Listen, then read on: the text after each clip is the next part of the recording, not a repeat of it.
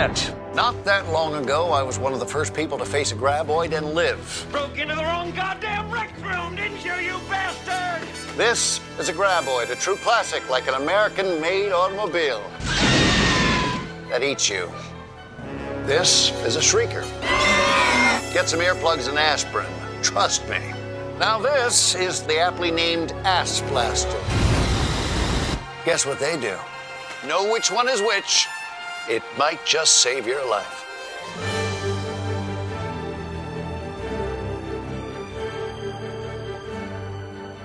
I'm trying to find this. Mike's not here, so I can admit this. There was a Scream Factory Dracula 2 movie set, and I'm trying to find the movies that were in there. Oh, Love at First Bite, I think might be the only Dracula movie where Dracula actually wins. Isn't that the one with George Hamilton? So it's very weird. He plays Dracula. He comes to, the United States, finds a girl he's in love with. There's a descendant of Van Helsing who wants to stop him. But Van Helsing is made out as the bad guy in this scenario. Like, no one believes him. He's also in love with the girl. Dracula steals Van Helsing's girl and gets him, like, basically treated as an outcast from everything else. I think he loses his job. And then at the end of the movie, Dracula and her run off into the night together. Question, is Van Helsing played by Eugene Levy? Because I think you may have just watched Splash. Could you imagine Eugene Levy throwing a net onto George Hamilton, screaming, "Behold the vampire"? Also, the timeline here is a little weird because there's still a Renfield in this movie, but like it's supposed to be a descendant, I think, of Van Helsing. So it's weird. Like, is this the same Renfield? Did he find another Renfield? I think the world is filled with Renfields if you want to find them. I guess, yeah. I just didn't think it was that popular of a name. Welcome, ladies and gentlemen, to Box Office Pulp, your one-stop podcast for movies, madness, and moxie. I'm your host, Cody, and tonight we're back with our Bop miniseries, You Can't Kill the Gummer. We're on to Tremors 2, Aftershocks. The second one. Joining me, my co-host Jamie. Say hello, Jamie. Hello. I have a tank in a deleted scene. Is that true? Is there a tank in a deleted scene for Tremors 2? Well, I should rephrase. They scripted a scene where Burnt was going to fuck shit up with a tank, but this movie ended up costing $4 million, so a lot of stuff went unshot. I imagine the tank was the first thing to go. This is a weird one, considering we're still calling the show You Can't Kill the Gummer, considering Gummer is a supporting actor in this one. Like, he pops in partway through the film because another character calls him up like, oh shit, we need more cred from the first Tremors. Yeah, he's brought in as the secret weapon. True. He's the Hail Mary pass that saves the day. Yeah, this is where he proves that he's worthy to carry this franchise on his mustachioed shoulders. I mean, after this, it's all his. So this is proving ground. This is when he got that big fat free agency check. Yeah, after this, they give him the annoying sidekick each movie. So folks, if you're at home and you listened to our first Tremors episode and you didn't actually watch Tremors 1, and now you're watching this and you haven't seen Tremors 2, the recap of the franchise so far is there's a very, very, very small town in Nevada called Perfection where horrible worm-like monsters have burrowed up from underground and have eaten members of the town. Our plucky ragtag group of heroes have managed to defeat the worms. But now we're on to the sequel where, down in Mexico, the Tremors have resurfaced. Kevin Bacon isn't in this one. He decided Apollo 13 was going to be like a way better deal for him. So he went and did that, which is probably the right call. Nothing against Tremors 2. It's just if you're comparing those, I mean, come on, you got to work with Tom Hanks when you get the chance. Oh, and who else? We're missing Reba McEntire. She was like off touring when this movie was like being made, so she couldn't even jump back in, even though she wanted to. But we still have Fred Ward, and we get Michael Gross back. So, you can carry the movie with those two guys. It feels a little funky not having the chemistry between Fred Ward and Kevin Bacon. That's one of the main issues I have with this sequel. I don't know if you felt the same way, Jamie, but without those two and their tight friendship, it just doesn't feel like it works as well. Yeah, I came away, I want to say, first and foremost, I do have a lot of respect for Tremors 2, Aftershocks. I'd honestly go as far as to say it's probably the best direct-to-video sequel ever. I really can't think of one that tops it. But yeah, it is... Bold claim. It is a very solid sequel that is unfortunately handicapped by a severely reduced budget and, most notoriously, just not having its full cast, which is frustrating because when you see the finished product, you can see the gaps in the screenplay where that cast would have filled. Like, you can see the lines that would have went to Bert's wife. You can see the lines that would have went to Val. The movie tries to give that kind of stuff to other characters and kinda, sorta, not really recreate the magic of the original dynamic, but it makes up for it by giving us a heapin' helpin' of Fred Ward. There's a whole lot of Fred Ward in this picture. With his retirement hair. Like you mentioned, we have Christopher Garton coming in as Grady Hoover, who is the new sidekick kind of character for Fred Ward to play off of. Those two are paired up, like in the previous film we had Bacon and Ward. And it's a similar relationship that doesn't quite work as well. I never got the sense that Hoover learned anything from this partnership, and he's more of a fanboy apprentice to Fred Ward than anything else. Whereas in the first movie, it's almost like a partnership where one guy just happens to be older. So, yeah, I mean, they're trying to replicate the success of the first one in terms of character interaction, and it just can't help but being a little derivative because they're making a sequel without the original components. It is what it is. I will give the movie credit that in its attempt to recreate the flirty dynamic of Val and Rhonda, they try something similar with Dr. Riley and Earl in this movie. Dr. Riley played by Helen Shaver, who's miscredited as a completely different lady in this. Which would normally not be a big deal, but Helen Shaver has been in like 100 fucking roles. Like, she is a long-running TV bit part actor. I assume she just didn't want to be associated with Tremors 2, which seems like this isn't a Tremors 9 or anything. Come on, it's not that bad.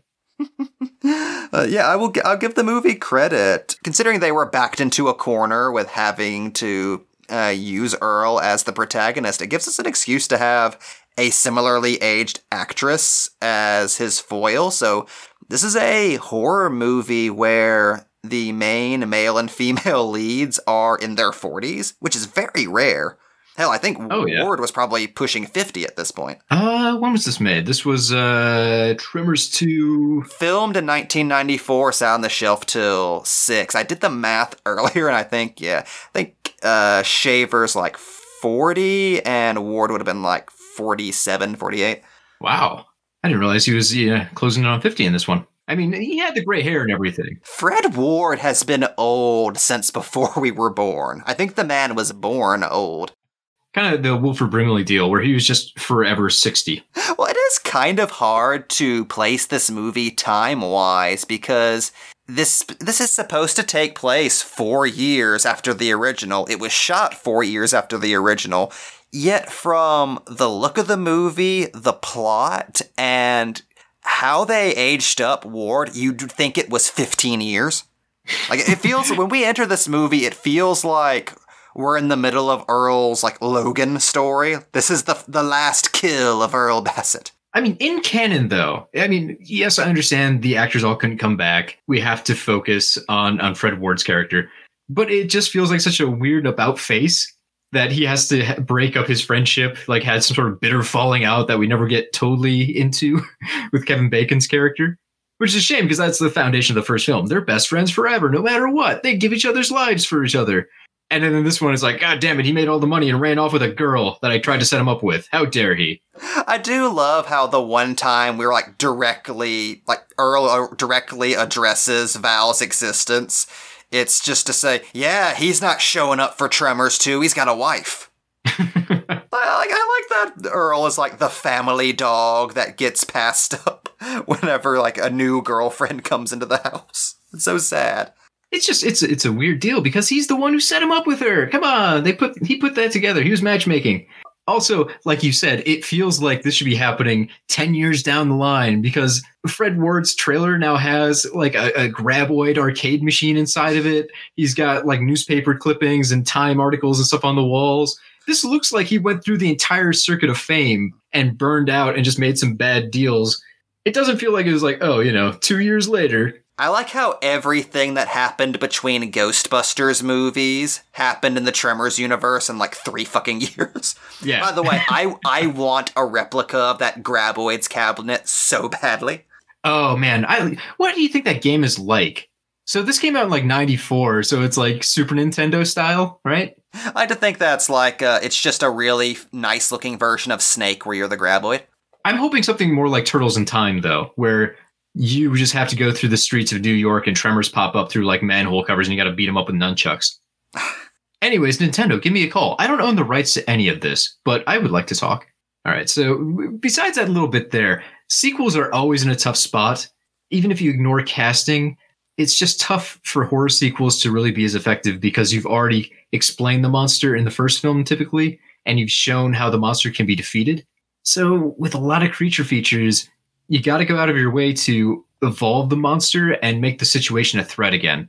In this case, we go from the Graboids to our Shriekers, which, boy, I feel are a huge step down. The Graboids are mysterious. They can get you from anywhere at any time. The Shriekers are 2-legged monsters that have big jaws and heat sensing. Plus, they shriek, so you normally know where they are and what they're doing. It's like Aliens. It's more of a deal with like numbers than one central tough alien. It's a shit ton of little monsters you got to worry about overwhelming you, making it more like an action film instead of a horror film. Yeah, I like the Shriekers a lot. I always have. I feel like the ideal Tremors sequel has a nice mix of both. Like, just from a military standpoint, Cody, Shriekers are the perfect ground troops for the Graboids to then come in as reinforcements and just swallow like an entire fighting force. And since this movie... We don't see that. Well, I imagine they could if it cost more than $4 million. Very true. We should say we're poking fun at Aftershocks a little bit because it is a step down from the original. But yeah, no shit, it's a step down. It's a movie that had its legs cut out from under it right before filming. Like, the struggle to get this movie made was surprisingly long. Like, it's weird. Like, we think of Tremors as this huge, like, almost era-defining horror comedy. That movie ate shit at the box office.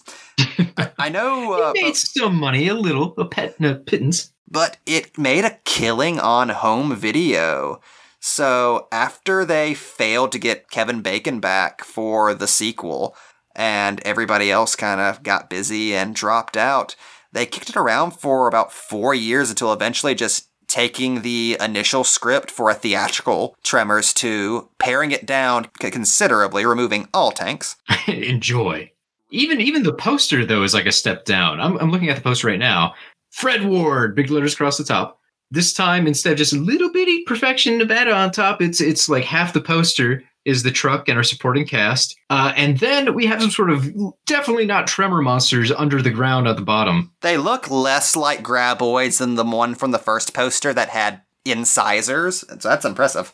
Yeah, it looks like they took the alien egg and kind of rolled it like it was cookie dough, so it kind of got stretched out, and then just added some fangs to the opening mouth parts. It's weird. Even the tagline isn't as good, although it does have a good kind of verbal flow to it. The worms have turned. On video cassette and Laserdisc. When I hear something fucked up, my family had both of those whenever I was growing up in like a VHS double pack, and I watched Tremors 2 more. Wow.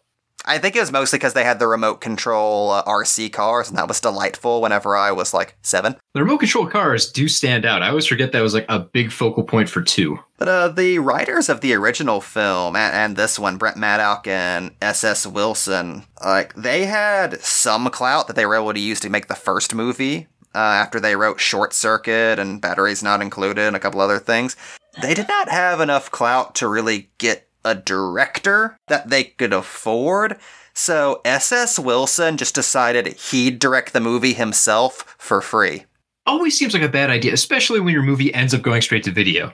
Jamie, we talked about this earlier. I still don't know how that works. If someone from Hollywood could call and explain points to me, like if you don't take a salary, I'm assuming you get it back if the movie is successful at the box office. But if your movie doesn't go to the box office, do you just have to eat shit on this deal?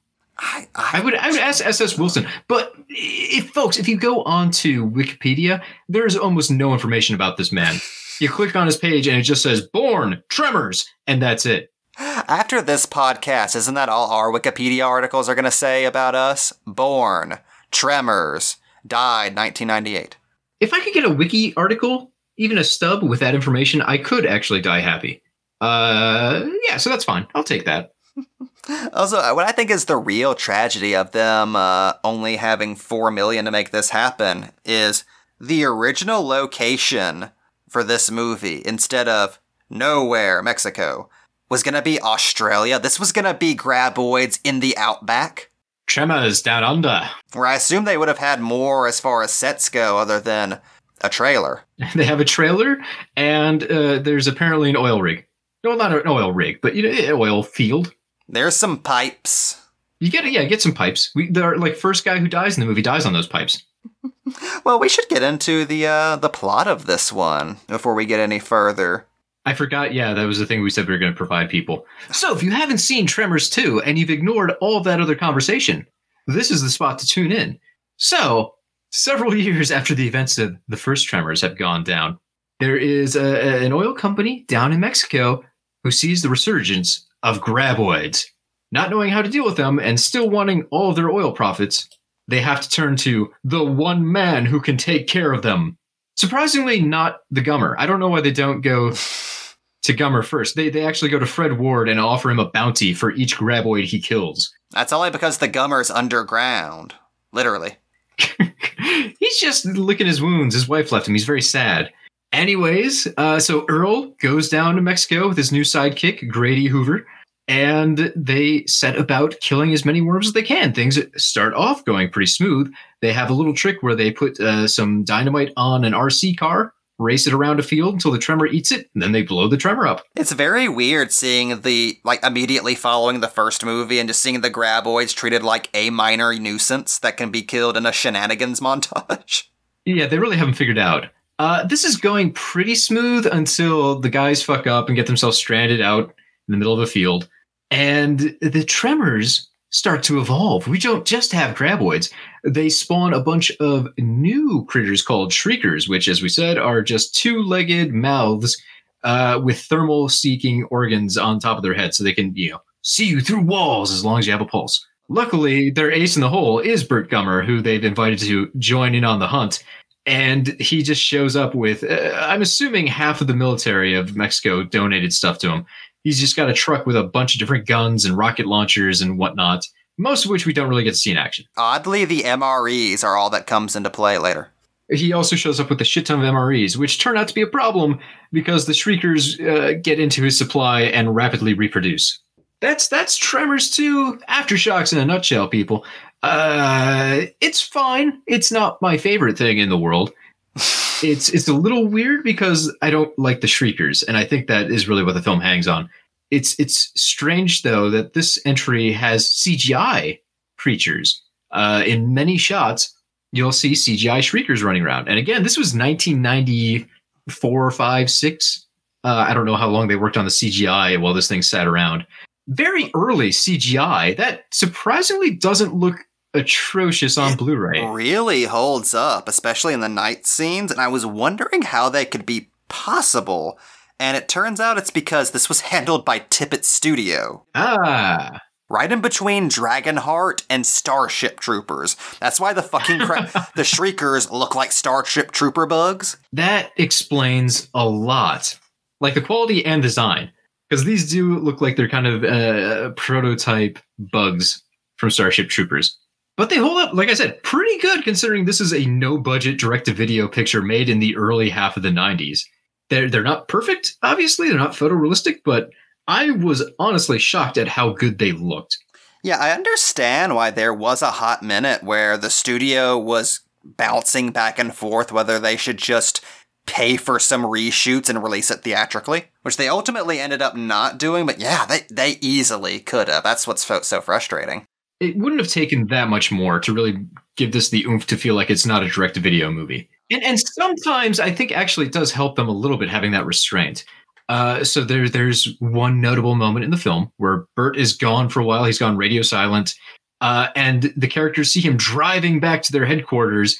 His truck is, all ripped apart. He gets there, he's covered in gore, and he goes into a speech describing how he basically had to one-man army his way through a whole pack of Shriekers. He has the moment where he says, "I am completely out of ammo," like the classic Burt Gummer line. And that works really well because we don't actually have to see him mow down a bunch of CGI Shriekers. As good as the CGI is, I don't know if that scene would have worked to have him go full Rambo against a swarm of these CGI critters. Having him explain it in words and just seeing how exasperated and angry and tired Michael Gross is sells the moment and makes you have to imagine like the huge battle he went through just to get back to this point. Two things. One, I will die on this hill. George Miller ripped that off for Fury Road. Two. Yeah, I can see that. I feel like that's the moment where Burt Gummer becomes the hero of this franchise. He can take care of business. So when he gives that speech and somebody says, "At least you got them all," and he says, "Oh no, I've got one hostage in the back." And then he pulls off a tarp and he has one hog-tied. He kind of becomes superhuman at this point in the movie, which is okay. Again, if this were a more serious film, you'd have to roll your eyes at how this one guy just becomes just John Rambo. But because, again, this is, it's kind of a comedy, you can roll with it. It seems okay that this guy is way overqualified for what he should be. I like how in between movies, like you go from Burt being this local yokel that nobody takes seriously to Earl being like, "It's okay, Burt's always got a plan." Like he's fucking Captain America. Burt, he's the man. If he can't do it, no one can. I will say, though, I do enjoy when horror movies pull that trick I just described of having a character describe something they didn't have the budget for. Think of like the Indianapolis speech in Jaws. If they had cut that out and done like a flashback, how that would just not have the same impact in any way. Or in Night of the Living Dead, when Ben sits down and gives his speech while he's barricading the farmhouse about his first experience with all the zombies grabbing on that truck and burning alive. Stuff they could not have actually filmed on their budget. But I vividly remember that scene just from hearing the character describe it. If you got a good actor, it's a great way to go, and it covers up a lot of budget issues. Oh, oral storytelling is not utilized enough in horror movies. Definitely agree. Before we go too far away from discussing this movie's addition to the Tremors lore with the Shriekers, I think it's time for another installment of What's Up with the Graboids.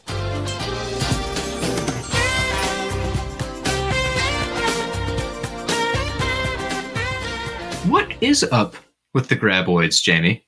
Okay, now in the first movie, as we went into, very light on lore. Pretty much all we know about the Graboids going in is they appeared suddenly in the Nevada desert in 1990 with seemingly no provocation. And they are very long sandworms that use sonar in order to navigate. Now, in this movie, we get quite a few twists to both the backstory and the physiology. In one of my favorite scenes in this film that I'm pretty sure is where my love of watching characters try to figure out the anatomy of monsters come from. We find out that the Graboids are actually not from outer space, as Earl is fucking heartbroken to discover, but are not only prehistoric creatures from our Earth, but possibly the oldest living organisms on our planet. It's entirely possible we're descended from Graboids, Cody. Think about that. I mean, I do shriek a lot, and I do have 2 legs. And far more relevant to the predicament these characters find themselves in, we discover a baffling wrinkle to the Tremors franchise that would forever change it to its core. Apparently, like Godzilla, the Graboids reproduce asexually. Which is probably for the best. It'd be complicated to try and think about Graboid sex.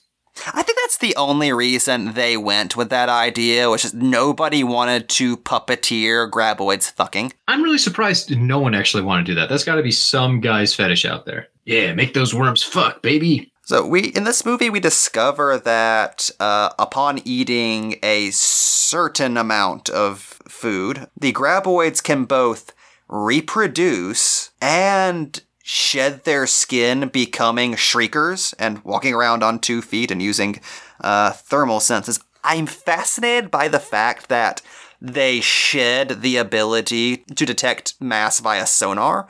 Kind of feel like Mother Nature would want them to keep that around, like just in case.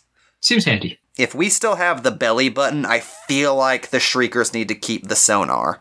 But that's just me. I'm not trying to second guess God. It's just, I mean, like, hey, man, I got a sense of smell. I got a sense of taste, touch. I got a lot of senses. I feel like Shriekers could have more than just heat sensors. They could have a couple things going. The Shriekers also communicate entirely by emitting body heat, which is a legitimately fascinating idea for a heat-sensitive creature to have as its primary mode of communication. And also is baffling because they also make a loud shrieking noise that they can't hear. Yeah. Which implies that that's just an accident of nature. That's just them breathing. That's just how it comes out. God just made them to be monsters, which is why I think it's okay that we kill so many of these beautiful, beautiful these one-of-a-kind beings throughout this franchise. They were clearly made by God to be murdered. Also, we didn't get into this last time, but Tremors 1 proved that these are very intelligent creatures. Like, on the level of dolphins, maybe even smarter. It's to the point where now I actually think it might be ethically dubious to start murdering these things wholesale. Like, they apparently have thoughts, motivations, planning skills. Who knows? Maybe if they could see, they would recognize themselves in the mirror. Cody, do you honestly think a dolphin would hesitate to murder you in your fucking sleep if it could? We kept them trapped in, like, aquariums and stuff and made them do dancing shows for us. I imagine they have a lot of grudges they need to air out. What if this was like the 1800s? Would dolphins want mankind dead as bad then? I don't know. Probably not. I feel like giving them all LSD was the turning point. Yeah, that didn't help. Turn the hippies against us, turn the ocean against us too. When will man learn?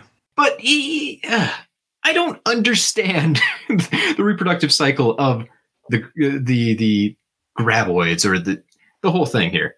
Oh, we've seen many charts and graphs in our research, and all of them just leave us with more questions. Yeah, I mean, we should leave it, I guess. This movie has established there are graboids, and then they can shed their skin and become Shriekers.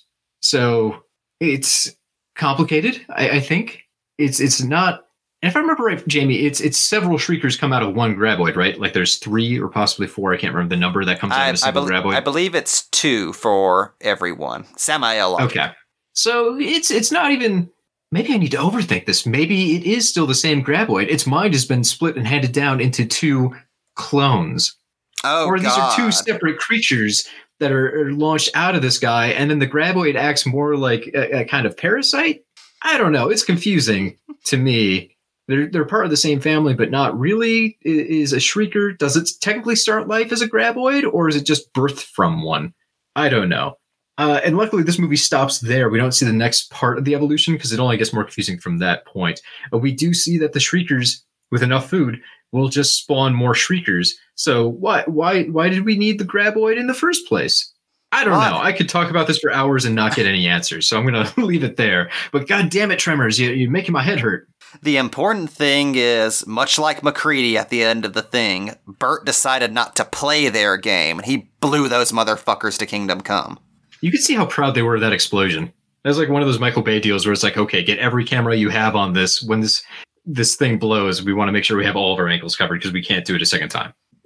Fucking Bert running away from a building screaming, "It's gonna be a big one," is like burned into my brain forever.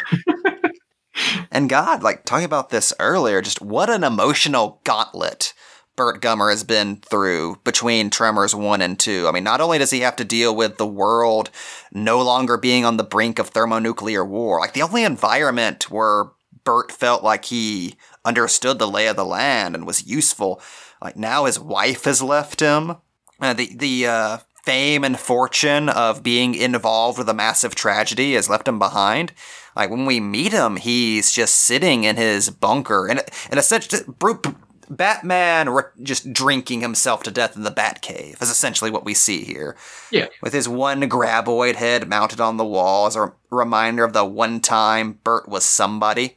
They need to make replicas of those and sell them. I would buy a miniature one of those to hang on my wall. Especially if it's animatronic, like one of those big mouth basses. Yeah, if you could sing a song, sure, I'd take it. And whenever Earl calls him out there, like, that's his Dark Knight Returns moment. Like, the rain hits his chest like a goddamn baptism. And there's a brief, like, they don't really go into it, but there's like a subplot with Burt coming to Mexico and immediately taking out graboids, like, 3 at a time. Like, he's living his best life. He's riding high on this mood swing. The span of this movie takes place over a week, and it's heavily implied that Burt does not sleep at any point during this. He's just happy to be there. I do enjoy that they stumbled upon giving this guy the perfect motivation to be the lead of this franchise. Like, without a central conflict in his life, he just feels adrift. And now having the graboids as his nemesis to fight gives him like an eternal struggle he can return to. And that's why he has been Burt Gummer for 30 years. Because someone's got to kill the graboids, and it's got to be him. I love the idea of taking an ancillary character from a horror movie and having him decide that that was the only time his life was interesting and just pursuing that. No, I know what my deal is. I want to be back in the shit. That's always a problem with horror films. It's typically the characters are dragged back in against their wishes, and it's just, how many times is this going to happen? Come on. This one, it feels like, nope, Burt would rather be a part of it if it's going on somewhere, so it makes sense that he shows up when we have a Tremors movie. This guy wants to be in Tremors. Burt's gonna show up with even more elephant guns than he had in the first movie. I assume to prove his wife wrong when she said they didn't work. They don't get the penetration. I think she's right on that part. You're shooting into dirt. It's not going to do anything. Yeah, well, she didn't account for shriekers. True. No one ever accounts for the next evolution of worm. They're like goddamn Pokemon. It always does surprise you. One more thing about the Gummer here. I do like that the movie introduces him as a Swiss Army knife of a man, and then immediately realizes this is a problem in their plot because that means he can just go through all of their monsters, even if they've taken away his ammo. So they have to spend a decent chunk of the film trapping him. Like, he's just in that little construction bucket, so like he can't move, he can't get out, he can't help anyone, and it becomes almost like a siege movie where he's just stuck there and the characters have to figure out a plan without their best chess piece. Yeah, again, that's what's so frustrating about Aftershocks is while the finished product is very solid, you can see the inkling of a Tremors movie that's just as good, if not better, than the original if they just had the people and the resources. Again, it was mostly the same team from Tremors 1. I don't think that was a fluke. I think they could have made Tremors 2 really fantastic if they had been given the resources that they needed to do it correctly. For what it is, I enjoy Tremors 2. I know I give it a lot of shit, but that's because I'm riding high. I just watched Tremors 1, and then I went to Tremors 2 right after. And it turns out you need a little time to let that breathe. Yeah, I admit it was definitely a bit of a whiplash for me, but I have so much affection for this movie. I think a lot of it is just the fact that it's the apotheosis of early 90s direct-to-video. Because there's something very unique and very special about direct-to-video genre films from that time. Because that was like around the time that studios that specialized in VHS had fully left behind the whole video nasty aesthetic. And they figured out how to make movies like this look, if not as good as theatrical, but at least make them look as good as the USA Network. And we got so much cool garbage from that period. That's when we got the Dentist films. That's when they were giving us basket case after basket case. It was a Wild West, and a lot of shit that would have looked like garbage a couple of years earlier felt kind of legit, because it wasn't being filmed through an old tube sock anymore. I always think of Tremors 2 as being like the poster child of that era. The day we figured out direct-to-video. That sounds a lot more poetic than anything I could say about the legacy of Tremors 2, Aftershocks. The most I can say is it is very nice that it gives Earl a chance to ride off into the sunset. Like, his character basically, if you go with this movie as his total arc, he gets to move on without his friend. He gets to start his own life. He's got maybe a business, some new partners, a romance. He finally got everything he was after at the start of Tremors 1. Yeah, I like how both Val and Earl get their own super happy fairy tale endings in both movies, which is rarely afforded to horror characters. Especially the sidekick from the first one. I do like that the first movie gets to be Kevin Bacon's and the second one gets to be Ward's. Like, They have their own separate movies where they get to play lead, and the movie caters to them, and they get their own happy ending out of it. Earl gets to go home with his favorite centerfold, who's also a brilliant geologist. What are the chances? And before we ride off into the sunset, I think we need to do a little bit of ranking, Jamie. I think my thoughts are going to be pretty obvious. Of the 2 Tremor movies we've seen so far, I would say Tremors is my number 1, and Tremors 2, Aftershocks, is my number 2. As much as 8-year-old Jamie is screaming at me to make Tremors 2 the best, Tremors and Tremors 2 Aftershock is going to be my ranking. I'm going to hold you to that. Remember it. Also, while we're ranking things, more important than the quality of the movie, the title of the movie. So we have Tremors, the original, classic, clean, and Tremors 2, Aftershocks. Now, I think some people would say, well, you got to put Tremors as the best title because it doesn't have a subtitle. You know, it's what it is, Tremors. I don't know. Tremors 2 Aftershocks does everything it needs to. 1, it tells you it's Tremors 2, so you know it's the sequel. I like that they put the number in there. Plus, it has the it's got the colon, and you get Aftershocks. So you get like a fun little descriptor on there, and that one's unique. It's not like The Rise of the Graboids or anything stupid. It's Tremors 2, Aftershocks. I think it's thematically appropriate to the idea of Tremors. I like how that all fits together. I like that it's got the number. It's not pulling one of those stupid Fast and the Furious deals where you don't know what goddamn movie it is in the franchise. Miss me with that. I just call it Fast and the Furious 1, 2, 3, 4, 5. You can still call it like Fast and the Furious 3 Tokyo Drift. That's cool. I think you should do that. But don't start changing the titles out and just call it Fast and Furious at some point. No. Bad movie makers. So Tremors 2 Aftershocks gets a lot of points from me. I might actually have to rank it Tremors 2 Aftershocks. Tremors. I'm going to go with Tremors as my number 1 simply because of the beautiful monolithic simplicity of Tremors. Tremors. Coming soon to a theater near you. But yeah, Tremors 2 Aftershocks is pretty much the perfect horror sequel title. I don't know if anything's going to top it. It'd be tough. All right, so folks, I'm locking mine in. Best title in the Tremors franchise. 1, Tremors 2 Aftershocks. 2, Tremors. Hold me to it. I'll stand by that probably. And if not, whatever, it's Tremors. I can make up my mind later. Who cares? I think that's all I can say about Tremors 2 without going in circles. So thank you so much for joining us, folks. If you want more Box Office Pulp, you can find us at boxofficepulp.com. We're on Stitcher. We're on iTunes. You can find us on Twitter, Facebook. You name it. Just type Box Office Pulp. You'll find us. That's a wrap. Get the hell out of here. The graboid appears to respirate the same nitrogen-oxygen atmosphere as other terrestrial animals. Witnesses have heard graboids sometimes expel blasts of air. This implies that graboids possess lungs. On a related topic, the graboid, shrieker, and ass blaster all have closed circulatory systems.